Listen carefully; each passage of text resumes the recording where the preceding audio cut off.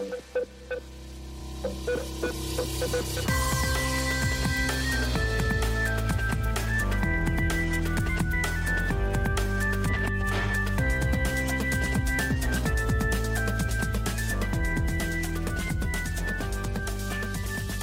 back to Burn the Haystack with Josh and Jesse. I'm Jesse. And I'm Josh. And this is a show all about saving the best and burning the rest. And today, we have a brand new Josh rounding out our trilogy of other Joshes. Welcome to the show, Josh Hacko. Hey guys, my name's Josh Hacko. And I guess we've got my beautiful fiance as well, Mary Ellen Fairfax. So it's not just a Josh trilogy. No, Josh is no longer single. He's always with me now. I just want to take this opportunity to thank Mary Ellen for letting us take this time out of her busy schedule to lend us Josh. So it's... and thanks for letting me third wheel. I really appreciate that. So. I feel like I'm third wheeling right now. I feel very objectified. Like I'm a possession that needs to be lended out. I kind of like it. It's not bad. Hey, man, just wait till you get married, man. It's the best. Oh, man. Oh, goodness. Hey, so good to have you guys on the podcast with us. Thank you once again for joining us for our final episode of Season 3 of Burn the Haystack. Why don't you tell the lovely people a little bit about your lovely selves? Who the hacko are you? I just came up with that on the spot. I'm sorry. No, I bet you're the kind of guy that would have that stored up for like weeks on end. I've just got, yes, I'm going to do. Oh, yes, this is the one. Yes. All right. Well, my name's Joshua Nicholas Hacko. That's my full name. And I live in Sydney, Australia. And I'm a watchmaker. That's my day job. And for the last, 10 years, I've been attending the same local church and have had the wonderful opportunity to get really involved in all sorts of different facets of ministry. And most recently, and this is kind of like been a little bit of a transition, I went from youth ministry to teen ministry, which I think is my true passion. And interesting. Yeah, it's been like a big shift, and obviously it's not been the smoothest start to the year of teen ministry. But yeah, that's like the little bit of lowdown. I work with my father, who's also a watchmaker. That makes me the fourth generation, actually. And wow, we manufacture watches in Australia and have a really good time doing it. That's actually so cool. I legitimately do not know any other person who is a watchmaker. So yeah, so awesome. How did your dad basically? I'm interested in how this happened. Did your dad basically say, "Hey, this is like a father to son sort of generational thing. You have no choice in the matter," or how did that conversation go down? There was a bit of that. I think there was a really strong expectation. It was never verbal, like one of those kind of "I'll be disappointed if you don't do it" vibes. But I think I never even got to that stage of like contemplating if I wanted to do it. It was always in my mind something that like was just a normal thing. And I think that has a lot to do with like my exposure. I kind of grew up in a workshop, worked the school holidays with my parents, and it felt less of kind of doing a trade or entering into a family business, but just being part of like the family team almost. My parents, they kind of, self-employed and did their own thing and all that sort of stuff. And I was expected to play on their side. Like, I actually remember, I don't think I've told anyone this actually, which is hilarious. Wow. But I remember being about 9 or 10 years old towards the end of primary school, and I wanted either to spend some money that I'd saved, or it was go out somewhere. It was something to do with like spending some money, and my parents weren't in like probably the best financial scenario, and Dad just pulled out that team analogy. He's like, we're all playing on the same team, and it'd be really nice if you could save your money and think about your decisions in the context of the whole family. Because like if you spend all your money here, you might not be able to buy something else, and we might have to pay. And it was never the matter of the money; it was more the matter of principle. So that, it was never like, son, you got to work in the family business, otherwise it's not going to be great for the family. It was more, come join the family team. Wow. Oi, that is so cool. That is so cool. Oh, thank you for sharing that with us. I have so many watchmaker questions, but I feel like maybe we can get to that later. But Mary Ellen, how about you? Yeah, so my name is Mary Ellen Fairfax. Mary Ellen Rebecca Fairfax, if we're using our full names, as Josh did before. And I am employed actually at Adventist Record, which for those who don't live in the South Pacific is basically the South Pacific division of the Adventist Church. It's our division-wide magazine. And it's a really great job because I get to interact with all of the Adventists, and I tend to know everyone and who's doing what. And so it's if you want someone who knows all the Adventist goss, come and see me because I have an answer. So that's where it all starts from. Yeah, it's for all those rumors. No. It's but yeah, so basically I work there as an assistant editor, and I work with a really great team. Everything from writing news stories to graphic design to actually recording, not a podcast, but we do every Thursday something called Record Live. So we've been interviewing at the moment people, and this will date this podcast, so I'm sorry, but it is what it is. The Black Lives Matter movement and things like that. So yeah, it's a really great kind of a job to have, very varied. Usually I'm sitting on that side of the podcast, Jesse. I'm the one asking the questions. So oh yeah, how the tables have been turned. Oh, that is so cool. Yeah. Did you always want to work in media, Mary Ellen? Oh, that's a story and a half. Without going into too many details, I always wanted to be in a creative space. I remember being asked as a 5-year-old, what do you want to do? And it was always artist. There was never anything else. But of course, as you get older and you sort of, the real world kicks in, you realize that that's not necessarily that feasible. So I always knew I wanted to work in a creative or writing space. But funnily enough, up until this time last year, I was studying a law degree, which I managed to finish but will probably never use. So I think God has really given me this particular job. It was such divine intervention, and it got me out of that career path, which has been a real blessing. So not that lawyers or anything like that is bad. Lawyers are fantastic. It's not for me. Corporate life is bad.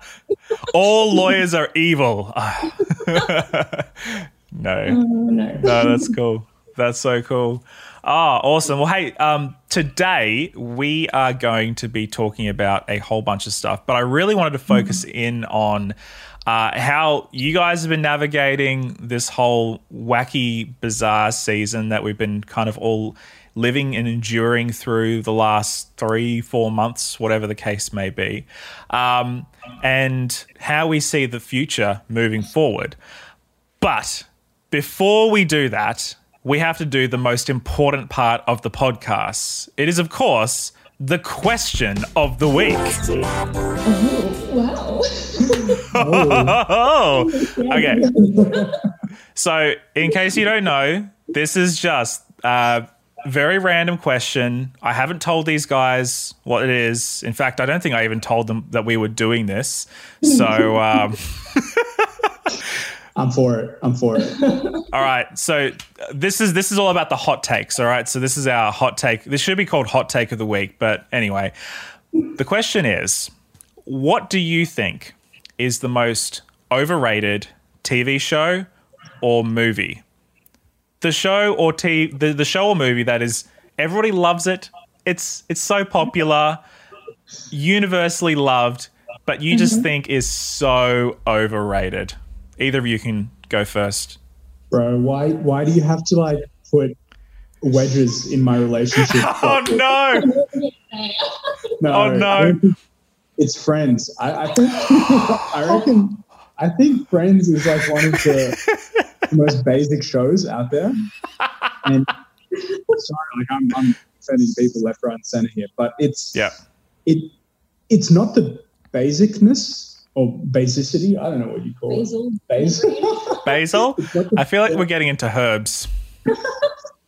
Yeah, it's not the basil nature of it. It's more how, like, disproportionately popular it is to the quality of the show. I'm so offended. And everyone loves it. So, like, I'll watch it. No problems. It's not like it's something I dislike. It's just overrated. You're just salty because it's won like the best sitcom of all time, but you like Seinfeld more. That's why you're saying this. I'm a Seinfeld guy, and that's kind of like, at odds with liking Friends. Yeah. Seinfeld's just got a little bit more of an edge. It's a little bit more cynical. It's a little bit more, I mean, it's a show about nothing. I mean, you know. What about you? For me, the first thing that comes to my mind, and I'm sure there's many that I could list, and not to offend like half of the world's population right now, but Lord of the Rings. I'm sorry. Like, I've watched them. I've watched both like the director's cut and the extender's cut, or whatever it is. Like, one's like 4 hours and one's 3 hours per episode. And the first one, maybe like half of the first one was okay, but then after that, I don't even know what's happening anymore. Like, it was just, maybe it's just more of a female thing, but yeah, I think it's a bit overrated. I'm very sorry to say that, but you know, I used to like you, Mary Ellen. I just thought you were a great person. So this question, Jesse, has driven a wedge between all three of us in different ways. So the rest of the podcast could be interesting. Forgive me, for I know not what I do. Oh my goodness. Hey, I'm so tight with Jesse. Hey, look, no, that's fair enough. That's fair enough. And you know what? Karina, my wife, and I are pretty well on that same wavelength as far as where you guys are at. Karina has, since during lockdown, we watched The Hobbit and The Lord of the Rings back to back. She enjoyed that. She likes The Hobbit. It's more fun. I'm not as much of a fan. I'm a Lord of the Rings fan. I've been a Lord of the Rings fan for a long time, so it's just you can't win with that sort of question, unfortunately. But you know, I was going to say Friends as well, but I'll have to go another step and probably alienate even more people and say The Big Bang Theory. Another show that my wife loves, sadly. She loves Friends. She loves Big Bang. I mean, it is what it is. I don't know. I think Big Bang was kind of dated for its time. And as time has gone by, I just think that it's gotten less and less relevant to where society is actually at. I don't know. I just watched some of the earlier episodes and I see this sort of humor, and it's that very sort of 2.5 Men style humor, which is, of course, you know, Chuck Lorre, you know, created both shows and all that sort of thing.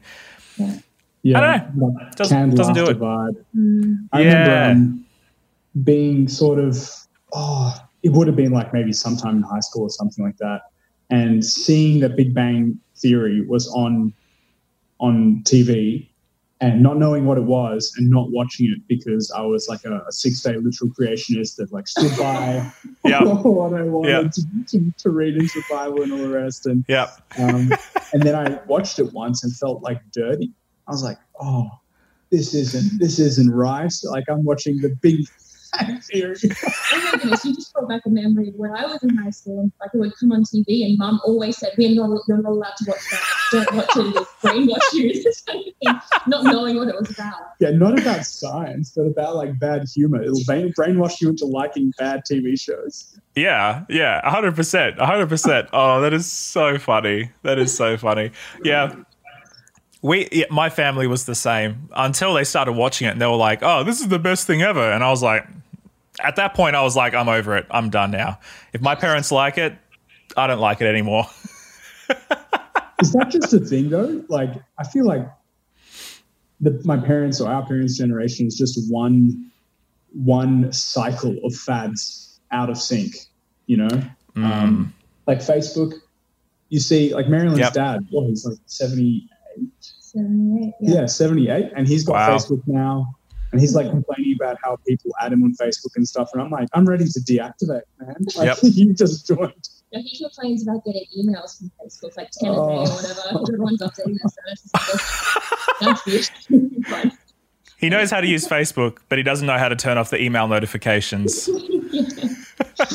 Anyway, Jesse, I'm fully sidetracking this. I feel it. Man.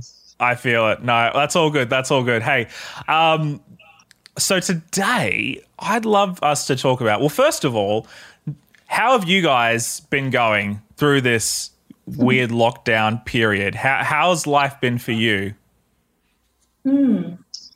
Oh, look, it's a difficult one because I actually feel really selfish in my answer. I feel like the whole world is crumbling. You know, you watch the news and it's just like one thing after the next. Yeah. 2020 has been an absolute like train wreck. And I'm sitting there and I'm like waiting. It's like a slow motion shoot 'em up sequence, and I'm waiting for the bullets to hit me. I'm just waiting and nothing's happening, and I'm still sitting comfortably on the couch in my pajamas with some hot chocolate in my hand. Like, hang on a second, is this even real? Like, because for me, I haven't really been affected that much. I mean, I'm working from home still. We're going back in a couple of weeks. But like overall, minus some probably like social feelings of sort of, you know, loneliness and things like that, it's been okay. And that's in a purely like day-to-day way. But yeah, what about you? Yeah, it's tough. I spend a lot of time working. That's kind of my sort of like respite from all of this like COVID stuff and lockdowns and all the rest. I just ended up working a lot more. And not for no reason. Like, we probably had, and we're in the luxury goods business, so it's completely counterintuitive, but we probably had our best sales quarter ever on like recorded history. And wow. that's like a combination of probably thousands of different things. I wouldn't pin it to one thing, but what it's meant is that I've lived a lot of my hours in a bubble where I'm sort of disconnected from reality. And the only times I kind of feel it were like, especially when lockdown was a little bit more serious, not now, but you know, when you go out to buy some groceries and you have to queue up to go to Woolies, or just noticing that like the place I go to for lunch is, you know, packed up all its chairs and you can only take takeout and things like that. So that's really been those small quality of life things that just, they don't even go bad, they just change. And aside from that, it's definitely been like the social void. Like, that's the actual biggest impact. And you don't realize it for the first week or 2 weeks or 3 weeks, and suddenly it's like, oh, I haven't seen, you know, these people that I see every single Saturday and maybe every single Friday night or Saturday afternoon. I don't see them. And when I do, it's like a party, you know, and that's not natural. Like, I've lived my entire life meeting up with my friends every single week. And it's just what you do. Yeah. Exactly. Yeah. Like, we're both fairly involved in our church community, both in like leadership roles, just very involved. But yeah, for me, like, it all hit like a ton of bricks. Like, for the first probably month, even I was almost relieved. I'm like, oh, thank goodness. Like, before that, I had been catching up with people for various reasons, probably like 3 out of 5 of like the work nights per week. And I work full time, so that was intense. And on top of that, I was doing a whole bunch of other stuff. So just getting to breathe and just be like, oh, the pressure was so nice. But then suddenly it all just hit me like a ton of bricks. And I was kind of depressed. It was a really weird emotional reaction just suddenly came on. And even now I'm still kind of trying to recover from that by catching up with people again. But I almost forget that the reason for my lack of like closeness with people is coronavirus. And I feel really guilty. I'm like, oh, I'm so sorry I haven't put up with you. Like, where's our friendship gone? Oh, hang on a second. We've just been in lockdown for 3 months. Yeah. Do you guys, would you class yourselves as introverts or extroverts, or where do you sort of fall on that spectrum? Good question. I'm definitely more introverted. I could be locked up like for a week and be totally fine, but I think Josh is the opposite. Yeah, I think in social settings I'm an extrovert, but often I work alone And Yeah. that's like a 9-10 hour day that I don't talk to anyone, and it's fine. Like, I could keep doing this, but I think that's only because I'm occupied. As soon as I'm not, it becomes a bit antsy. Because as you were talking about it, I was like, that is not the usual sort of how you would stereotypically see like an artisan type job. You would usually see the artisan as the guy who kind of like, I'll just go to my workshop and I'll just whittle away for hours very happily creating whatever masterpiece he's creating, That's that's interesting. That's interesting. I don't know about masterpieces, bro, but they're definitely pieces. Hey man, you got to get those 10,000 hours in, eh? Yeah, I'm a long shot away. Yeah. So you both mentioned that you are heavily involved in leadership at in church and all that sort of stuff. And Josh, you also mentioned that you transitioned from youth ministry to teen ministry. How has COVID affected your ministry and the people adjacent to you, up and down, all that sort of stuff? How's that been for you guys? Yeah, not great. Not only did I transition from youth to teen ministry, I also got in touch with our Pathfinder Club and said, "Hey, Melon, do you want to teach a Pathfinder class?" And that was right at the start of the year, kind of like towards the end of last year. And we snuck in one hall meeting, which is like to which only 2 people turned up, like 2 people in our class turned up. So it was like the first intro one. Yeah. No, it was 3 people, and 2 of them were adults. Big success. Yeah. And I'm getting hyped up. Like, this is going to be the best year ever. We're going to go on camps and it's not a small Pathfinder club. It's a pretty big one as well. So we were really shocked. It's like maybe one of the largest in Sydney, maybe like top 5 or something like that. And we snuck this one hall meeting. And like Pathfinders, for those who don't know, it's like Scouts. It's pretty much just Scouts with Bible. And I just realized really quickly, as soon as the lockdown started, that this year was not going to be that explosive, eye-catching, hyped up year that teens ministry needs, right? And all the plans that I kind of had in my head evaporated really quickly, and that left me pretty demotivated. Teens ministry thrives off, in my opinion, this is just like what I've either garnered from other people or made mistakes and learned from, but I think teen ministry thrives off face-to-face, high-energy interaction with the teens and kids.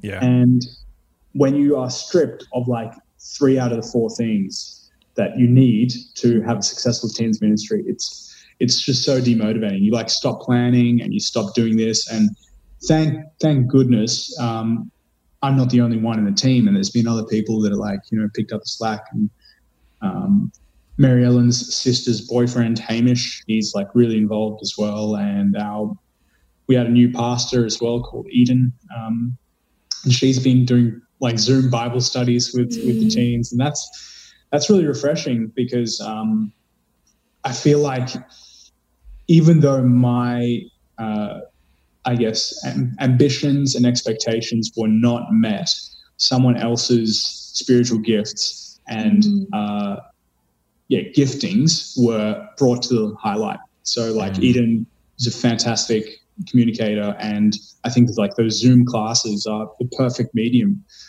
for that sort of stuff. So it's I guess you can be as demotivated as you want, but as long as you're still looking for the silver linings and the positive things about this COVID situation, that's all you really need to power through. Yeah. How do you think the church has reacted in terms of we are such a gatherings focused organization? How has your local church sort of coped as a whole? Have you noticed any trends, or what's the situation? Yeah, that's a good question. I'd say our local church, probably most Adventist local churches, is very focused on programs. We have a youth program, we have teen programs, the classic music, sermon, food, cafe themed afterwards, whatever, which is great. But yeah, we haven't obviously been able to do any of that. And so I guess really all that's been happening is like a midweek small group on Zoom, Friday night small group on Zoom, and then Sabbath morning Sabbath school on Zoom. And I say only, but that's like 3 things a week, but still. Yeah. But it's like, it's all on Zoom. But what's been really interesting is that we've actually had more attendance at Sabbath school now online than what we have actually in person ever. Which is crazy. And I think that goes to show how much people don't like getting up early to get to church. But like as good as it has been to be able to catch up with people still, and as grateful as I am for technology, it's just not the same. It's really hard to build that sort of culture, that excitement. And so in terms of what I do at church, I was doing communications for both youth and also the greater church community for many years before this year. But this year I kind of stepped down and I was like, I'm working for Record now. I'm going to be all communication out if I do this for church. I'm going to take on Sabbath school. And I had all of these plans in place, and we're going to have breakfast once a month, and we're going to do this and that and the other, and nothing is happened. So demotivation is definitely real.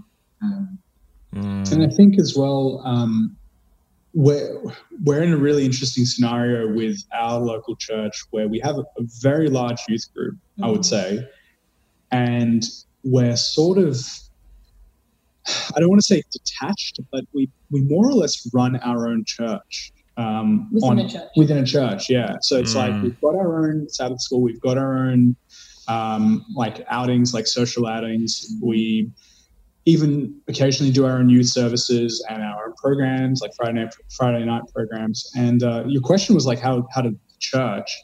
So I think our youth group did really well. Like we all transitioned really quickly to Zoom and stuff, but our church as a body, if you count in all like the parents and young adults with kids, all the way up to kind of retirees and grey nomads, that's dead, man. Like, really? Yeah. Wow. They just tune in. I mean, not they, but like we all, as a church body, tune in on Saturday morning for the live stream service, whichever format that gets taken in.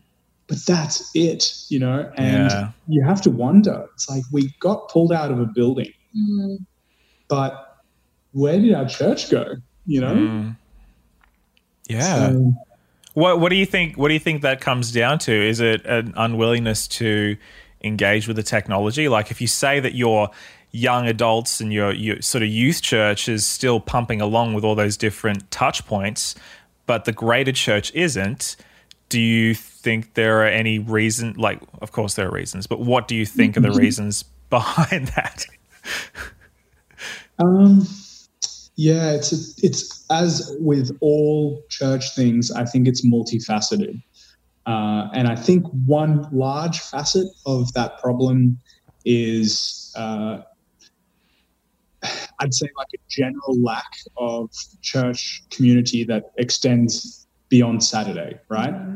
And I'd like to think that this is not an uncommon problem in the sense that we're not like special for not having a tight community outside of Saturday. But I think that's just the way, I don't want to stereotype or like point out a specific demographic, but I think that's just the way our sort of white collar, upper class community in Sydney, especially like in a metropolitan church. Is that right? Metropolitan? Yeah. Oh, look at you. Yeah, big words, man. I think that's how we function as this kind of slice of the demographic.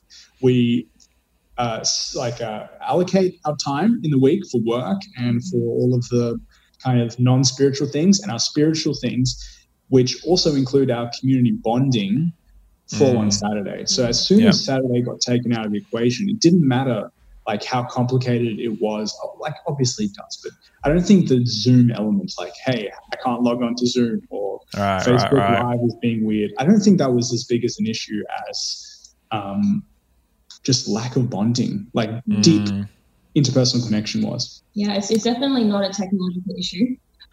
It's a heart issue. And what's been really interesting to me is that for most people during this time of quote unquote crisis, there's been a lot more time during the week. You know, people aren't going out at nighttime anymore. They're not catching up with these people. They don't have all these commitments. Everything's been cancelled. And I think a lot of certain demographic here, I'm guilty of this as well. So this is not like isolated to that group of people that don't have a small group during the week or whatever. But a lot of people blame, oh, I don't have enough time. Oh, I'm just too busy. Like, you know, I work full time. Do you understand how tired I am after work? I can't catch up with a small group. I can't serve at church. Like, it's just too much. And that's an excuse I hear over and over and over and over again. And I've given it myself. But the reality is that's not it, because now that there's nothing on, you still don't have the desire to catch up with people your own age at church or to XYZ, you know? Yeah. And I don't really know what that is. I personally think that, you know, living in a really big city where there's a lot of consumerism and materialism, you just really don't desire God because you desire all of these other things. That's another can of worms for another time. It's been interesting to see it all unfold, I guess. Yeah.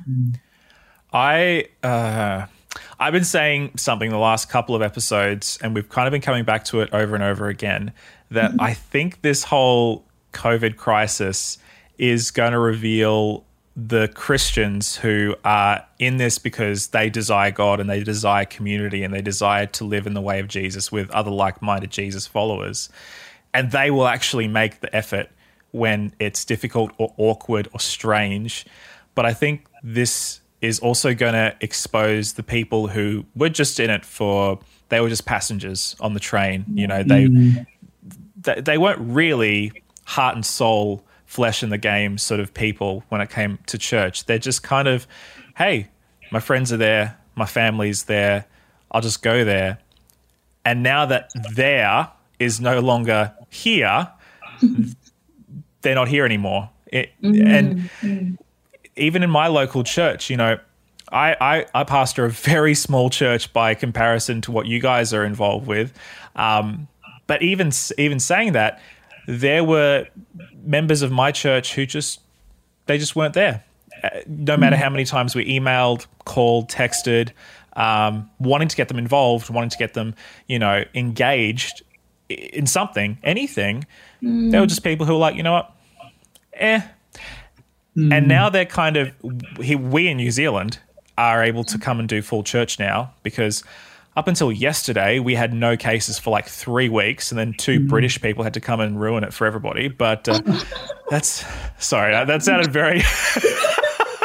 Those Brits, they're ruining it for all of us. Anyway, yeah, so we're able, I mean, who knows how long this is going to last for, but these people, they're kind of slowly coming back. But it's just interesting going, man, you were not here during the winter season, but now that the ice is thawing out, you're kind of just slotting back into it.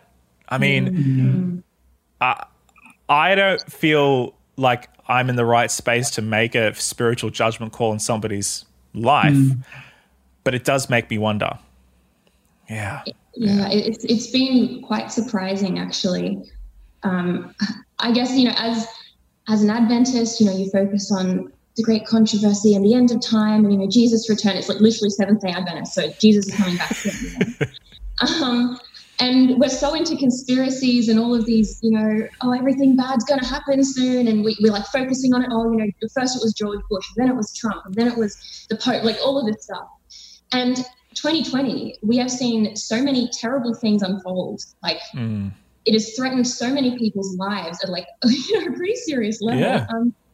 And yet still people aren't that interested in spirituality. Like a lot of people, like I've heard, you know, interviews of people, other podcasts and things, you know, people telling me, like telling the audience all this kind of stuff. It's like, yeah, you'd think that, like, you know, you've been spiritually asleep, quote unquote, for all this time, and suddenly all these bad things happen. You're like, oh, I've time to, you know, get out my Bible and read it now that I've got time.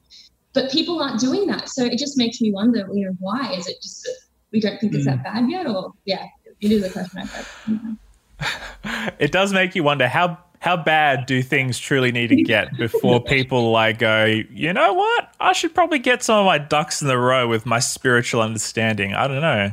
Yeah, that's crazy. That's crazy. Man, deeper philosophers than us can definitely ponder that for eons to come. I wanted to ask you guys, okay, the whole online church thing, cyber church, Facebook church, Zoom church, live streaming, Google Hangouts, the whole deal. What's been your reactions? Because I'm sure you've got your local church context, and then you've seen a whole bunch of other different churches. Mary Ellen, I'm sure you have like a whole different perspective on this, being in communications and seeing what everybody's doing around the whole South Pacific. What's been your reflections? Give me the hot takes. You first. Yeah, it works when it kind of like it rose up to the occasion in many ways, because we still communicated in a group as you could get. I think 20 years ago you would have made some sort of like group phone call or something like that in the absence of online church. But I'd say on a more sort of interpersonal level, there's something about driving to a place or walking to a place or like physically going somewhere and being forced to stay there for a certain amount of time because you went there, right? That engages you slightly more, right? What I'm trying to say is that because church is online and it's just one like Alt F4 or X button away from not being online, your level of engagement, I think, suffers. And that's probably a systemic thing. Like I can't really see how it would be just a personal thing if everyone's experiencing it. But long story short, I think it's the best that we could get in trying to bring like 20 or 30 or 50 people in on one space. And the other downside that I've had, well, actually, downside and upside is that you kind of have to, if you do want to be present, you have to listen. You can't just like shuffle over to the person next to you and start chatting away while someone's preaching on Zoom, because either A, they'll hear you if your mic's on, or then like you kind of sacrifice the whole point of being there because it is so easy to leave. Why don't you just leave? Now that's like a really cynical approach, I think, to online church. And I like really want to stress that it's probably the best thing that we could have done, but I just can't wait to go back. Yeah, that's a really interesting perspective. I know for me, like I see a lot of Adventist and non-Adventist churches. Basically, one of my jobs at Adventist Record is to get something called flashpoints, and it's basically a page of 8 or 9 stories from all around the division, little churches that have opened up, or 10 people have been baptized here and there or whatever. So what I do for that is I go on Facebook, I go to the search tab, I type in Adventist, then I click on pages, and then I open up every single Adventist page that I can find in the South Pacific. Now, this is like 100 different pages. Yeah. And then I'm like scrolling through and trying to find something of value, some news story or whatever. But what has been really interesting to me is that at first, the first month maybe of the closures, the lockdowns, it was sort of a novel thing to be online and to have a church service. And we were really lucky at our church that we were on that fairly quickly. But now, like, every single Facebook page, doesn't matter how small the church is, there's like either a live stream Zoom, or there is like a video of a sermon, or this or that or the other. And look, not to draw this, I can't think of any better analogy, but don't think I'm insensitive. It's actually a psychological concept, and I'm not sure what it's called. But when you see, for example, Asian Aid or something advertising, sponsor a child. When you see that advertisement 100 times, suddenly you don't even see that starving child anymore. Like, it's just, you just scroll past it because you're so exhausted by these images. And I think it's the same thing with this online church concept. People are just over it. Yeah. And what's more on top of that when you can just select and pick and choose all of these sermons, whether it be on YouTube or Facebook or wherever, are you really going to listen to, I don't know, the Back of Burke pastor preaching, or are you going to listen to like the Stephen Furticks and the Tim Kellers and there's sort of this selection bias that we have, and you can pick and choose whatever you want to hear and ignore what you don't want to hear. And I'm not sure that God works like that, the gospel works like that, Yeah. And I guess on that, I think that it's really telling, and like we talked about this very briefly before we started the podcast, but like it's gotten to a point where we've, or at least some people have satirized online church, and it's like, yes, it's just like small plug to Jono's fantastic Facebook page, but yes. Please explain to people what that is. Okay. Well, long story short, I don't actually know what it is, but I got an invite to join this Facebook group like 2 or 3 nights ago. What's it called? Okay, I'm going to say a group where we all pretend to be members of the same church. That's right. Yeah. And I thought it was like a serious project. I thought it was like another online church project, and like maybe like SEO people's voice, or I don't know, like Right. And then I saw like the first 2 or 3 posts, and it was just a meme page. It was like a really highbrow church-based meme page, and I sort of fell in love. And I think I've not felt these emotions this deeply in a long time towards something. I gotta say, as somebody who is a part of many groups that people invite me to, sometimes not even really wanting to be part of the groups, and all the conversations and all the fights that happen, this is like a breath of fresh air. This is, and it's so meta. It's like if this whole season was an episode of Community, or something like that. It just incredible. And Mary Ellen, because I showed her the thing, I think maybe 2 nights ago or something, and she just said it's like the A-class SDA youth and like highlight celebrities of the SDA like Australian community just got together on the Facebook page and started memeing their way out of COVID. And I love that. Like I love that it's got like a meta aspect to it, because I bet there's so many people that are just so fed up with online church and they don't have an avenue to vent. Yeah. And even if this is like one small Facebook page that, presents a little bit of humor about the whole situation, it's so worth it. It's so, so good. Yep. Well, this is what meme culture is all about, right? It's about oftentimes something horrible or something really serious, and it's a way of collective therapeuticizing. I don't even know. Collective. It's like, yeah. It's like collective therapy for everybody to just meme it up. It's so good. And I also appreciate, just quick, once again, plug to Jono.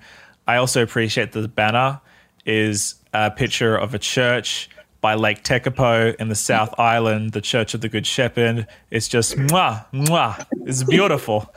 He couldn't resist not putting a little bit of his Kiwi heritage in there, even though he has betrayed New Zealand to live in Melbourne. But that's just a small detail. Anyway. You guys just swapped countries, that's all. Pretty much. Oh, yeah. So, oh, my goodness. It's a weird... And this is part of this whole conversation, is me thinking, okay, what are the plans that I had for this year? Personally, ministry, work, all that sort of stuff. What were the plans that I had for this year? And when I think back to all the stuff that I thought was going to happen this year, like I started this year going, oh my goodness, this is going to be the busiest year of my life. I was supposed to be a delegate going to the general conference session in like a week's time. And I've been a delegate for like 2 years. Like they asked me 2 years ago. So I've been like stressing out about going, excited, terrified for like 2 years. And then they cancel it. And I'm like, what was all that stress and excitement for? You know, I had all these plans in my local church, my chaplaincy, for the podcast. Oh my goodness, we had so many plans, man. But they all kind of evaporated out of nowhere. And I think that maybe that's the theme for 2020, is this year where we all kind of collectively came together, started doing something, and then just stopped for absolutely no reason. What is, I mean, we've kind of talked a little bit about that with you guys already, but how was your experience of that? Like, what plans have come on hold, or, you know, when you thinking about all this stuff? Yeah, well, it's interesting that you mentioned the General Conference. I had a similar experience. I was asked in, I think it was like November last year or something, because I present this little news bulletin for my job, and someone picked it up at the GC and they're like, hey, would you like to present the afternoon news program at the General Conference? And I was like, wow. Oh, yes, like, that'd be awesome. Like, we go to America. Yeah. So it was going to be my year of travel, because Josh and I were going to go with Pathfinders somewhere, and then it was General Conference. And then on top of that, we're getting married. We are still getting married, but the plan was... This would be the worst time, by the way, to announce any sudden changes to that engagement status. Yeah, live. Anyway, well, I'm glad to hear that. Be a honeymoon as well, and so we were like, Yeah. oh, I was really excited to get to travel. But as soon as the lockdown kicked in and everything just sort of fell through the cracks, like for the first week of our engagement, I was so excited and, like, you know, planning everything. Oh, we need to call this person, this person, this person. And suddenly everything stopped for a month. And as much as I could complain about not being able to travel to America, not that I would complain now, it seems like a terrible place to be. But as much as I could complain, I'm actually very, very grateful for that downtime to just reassess my priorities, to actually practice some gratitude for what I do have, because I think we're just so lucky to have come out of this as well as we have, especially in Australia and New Zealand. So yeah. But what about you, Josh? What are your plans? Yeah, well, getting married, I think we got engaged in February, and it was sort of like plan as quickly as you can so we could get it out of the way. And then as soon as we were like about to start locking things down, COVID hit, and it just threw all the plans up into the air. Like you couldn't be certain about a single thing. And it was like a very good backdrop to what the next 3 months were going to be, which was actually pretty good, because that was the biggest thing outside of travel. I was going to go to the US as well for a business trip, actually all over the world for a long business trip, and also to New Zealand with the Pathfinders to do the root burn. And because all the wedding and sort of post-engagement plans got shifted, it framed my perspective really well for everything that was going to happen. I was like, okay, well, it is what it is. You can't change it. You can't do nothing about it. But I think it still took me about maybe a whole month to start thinking about things positively and trying to find that silver lining. But in terms of church as well, I think,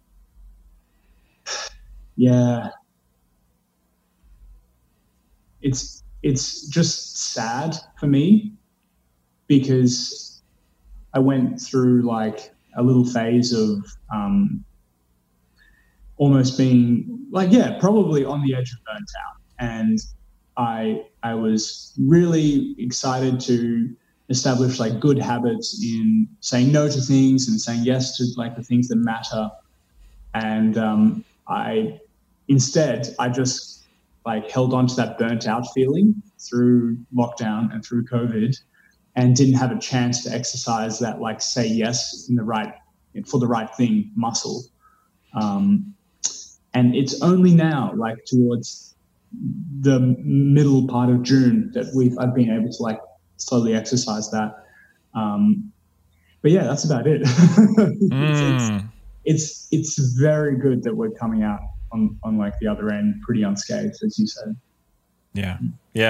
And I think that's what I think COVID has really illustrated for a lot of people is that it's given us this big fat opportunity of potential, and said, hey, what are you going to do with it? And I'll be honest, I don't think I really used my potential to the most creative or innovative degree that I possibly could have. When we went into it, I had all these ideas. I'll finally start working on that novel that I started, or I'll make the YouTube channel that's not Burn the Haystack, so I can make videos. But did it all really happen? No, it didn't. Whilst everybody else was baking brioche bread and everybody doing like 72 different versions of The Blessing by Elevation all throughout the world. I was watching Lord of the Rings. But at the same time, we were also doing Zoom Sabbath School. We were also I was making videos for my primary school students, doing stupid things with props and playing the guitar and just being a wacko. So it was also a really fun opportunity to do different things that I've never done before. I wanted to ask you guys, and man, we're going through all the deep questions. One more deep question, all right? I promise just one more deep question. What are you hopeful for the next half of 2020? What are you hopeful for, and what is your gut telling you? Oof, wow. I mean, on a lighter note, I'm hopeful that business meetings and board meetings and all of that stuff will remain on Zoom. That would be really great. Yes, yes. I mean, it's like Burn the Haystack. What is it? You take the best and you burn the rest? Yeah. Save the best And burn the rest. Yeah. Yep. I just hope that we do that in a whole Zoom sense as well. That, we take the best bits of isolation and we keep them, and we get rid of whatever is not good.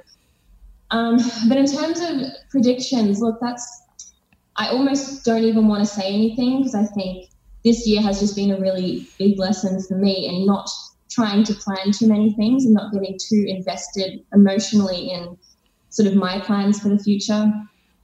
Like the Bible says, man, what is it? Man thinks, this is embarrassing.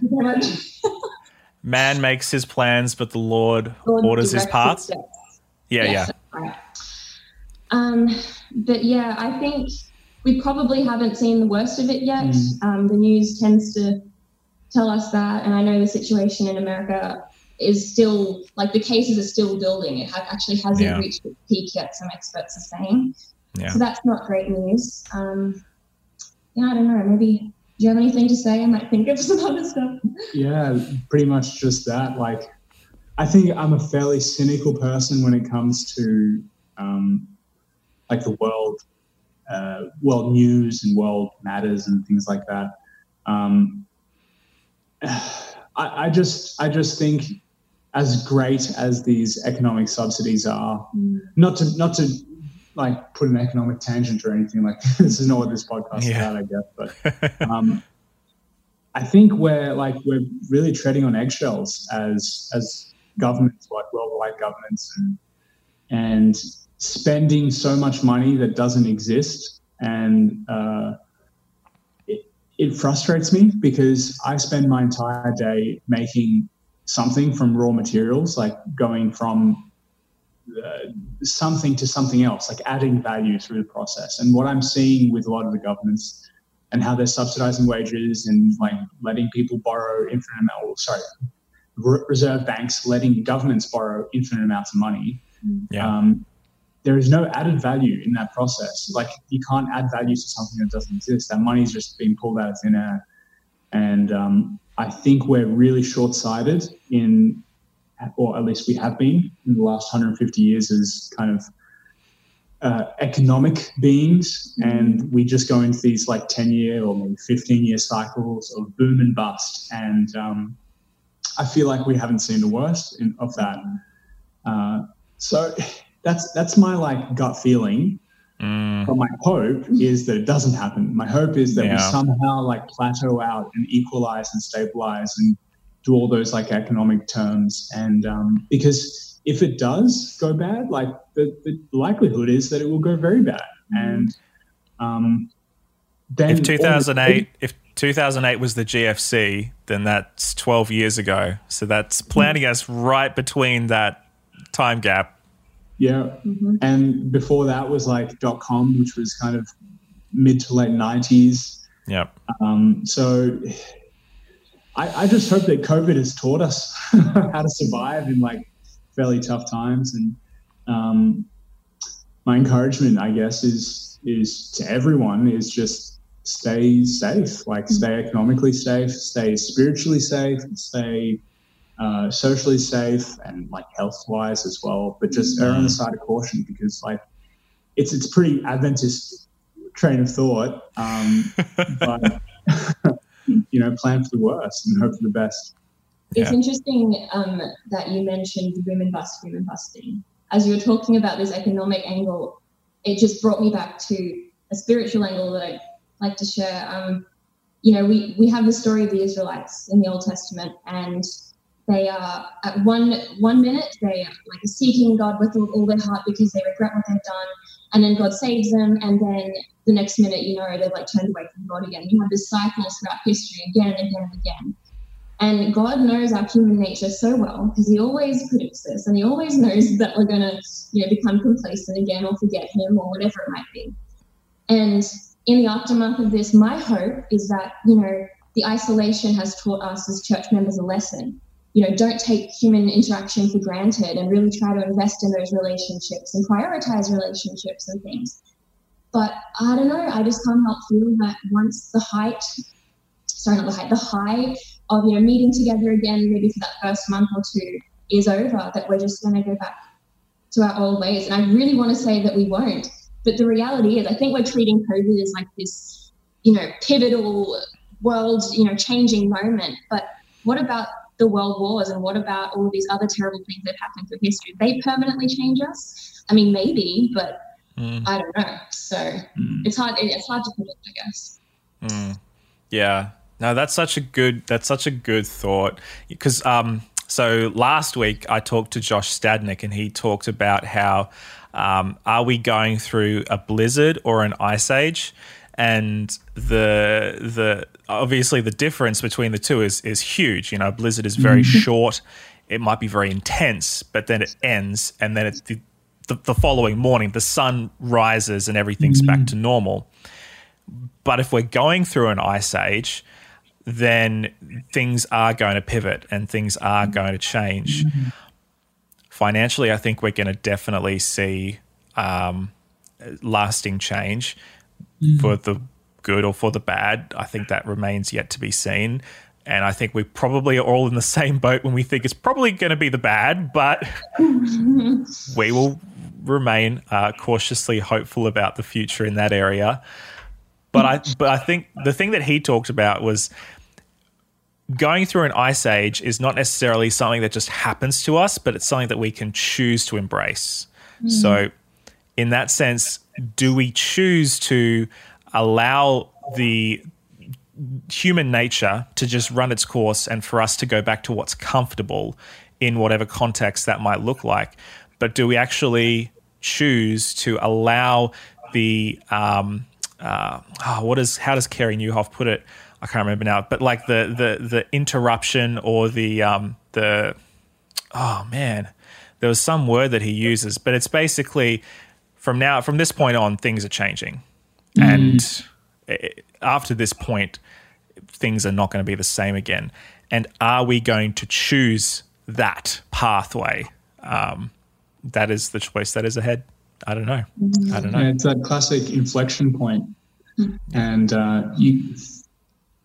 you can choose to like embrace the positive things that can come from an ice age, and it might be the perfect time to just hibernate and hunker down and wait for that long-awaited morning outside of just like burning all your fat in one night, like hoping for the sun to rise. Yeah. If it's just a blizzard, like that's a beautiful analogy. That's like one of the most accurate ways to describe what we're going through right now. There is a quote that I'm not going to try and say because I'll probably butcher it again. But it's along the lines of, the telltale sign of a Christian, like a dedicated, on-fire Christian, should be that when terrible things happen, they are still happy, like they emotionally respond differently to the crisis. And I guess that's my prayer for all of us, that we are able to have peace, choose love, choose gratitude. Easier said than done, but it is possible with God. So. Yeah. Oh, beautiful. Well, I think that is a lovely thought to bring this conversation to a close. Thank you guys once again for coming on and chatting about all things COVID and everything else in between. This has been cool. Yeah. Thanks for having us, man. Oh, you're very welcome. I'm going to give you guys a moment to spruik whatever it is that you've got going on. So I'll go to Josh first. Josh, if people are in the business or are they wanting a beautiful luxury watch, where do they go? How do they get in touch with you? How can they pull out their checkbook and write you $1 million check? Tell us. I don't recommend anyone to buy any luxury goods in this climate, but if you do want to check what I do out and look at it as maybe pieces of art rather than luxury items, you can head to Instagram. That's probably where you'll find all of our photos are the easiest, and that's Nicholas Hacko Watch. And both Nick, my dad, and I run that Instagram account. We put up a bunch of pretty photos and all the rest. So that's what I've got going on, and it's taking up a lot of my time. So I really appreciate your patronage, even if it's patronage. I don't want you to patronage. Even if it's just virtual and just observant. Hey, man, I have it on good authority that we have a couple of millionaires listening to Burn the Haystacks, so you never know. Everyone's a millionaire on the streets of heaven, bro. Crown of gold. Mary Ellen, how about you? What if people want to learn more about Adventist Record and all the good stuff you got going on, where would you point them to? So again, Instagram tends to be the place to be these days. If you head over to Adventist Record, all one word, on Instagram, we've got some great content there. Also on Facebook, that's probably our main platform for news in general. It updates 4 or 5 times a day with all the new news stories from across the South Pacific. So definitely check us out. I like to think that as a social media manager myself, I like to think it's pretty good quality, but Hey, I will say on Facebook, you guys are relentless with your content. It's very impressive. Thank you. That means a lot. Yeah. Like the love of Jesus? I don't know. Your love is relentless. I don't know. Anyway. All right. Better than reckless. That's mine. Oh, that's so cool. Hey, once again, thank you guys. And just a reminder for everybody else, this is our final episode of season 3. We are going to be going on a month hiatus. Josh Stothers is busy being a dad right now. So appreciated our 3 Joshes and our Mary Ellen who have jumped in the last couple weeks to sub him out. But we are going to be coming back on the first week of August with season 4 of Burn the Haystack. I'm sure Stothers will be back by then. If not, I might just have to fire him and find somebody more committed. But hey, I'm not a dad, so I've been bagging him out so much. I don't think he's listening to these episodes, but I don't know. Stothers, if you are listening, I love you. So happy for you guys with your new baby girl.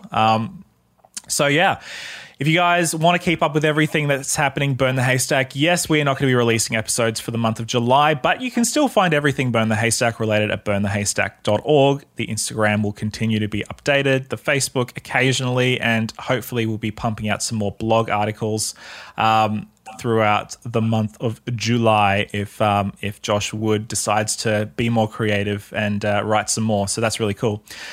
But having said that, if this is the first time you're listening to the podcast, welcome. Yeah, bit disappointed that you're not going to be having episodes for the next month. But hey, go back and listen to some old episodes. If you haven't already, subscribe and you'll be ready and waiting for August when we come back. And apart from that, guys, we love you. Enjoy the month of July. Catch up on some old episodes. Go and listen to some other podcasts. Take a walk. I don't know, maybe propose to that girl or that boy. Who knows? And apart from that, we'll see you in a month. Josh, could you do us the honors and send us out? Thank you for listening to Burn the Haystack, and we'll see you, or at least Josh and Jesse will see you when they come back in season 4. Bye-bye.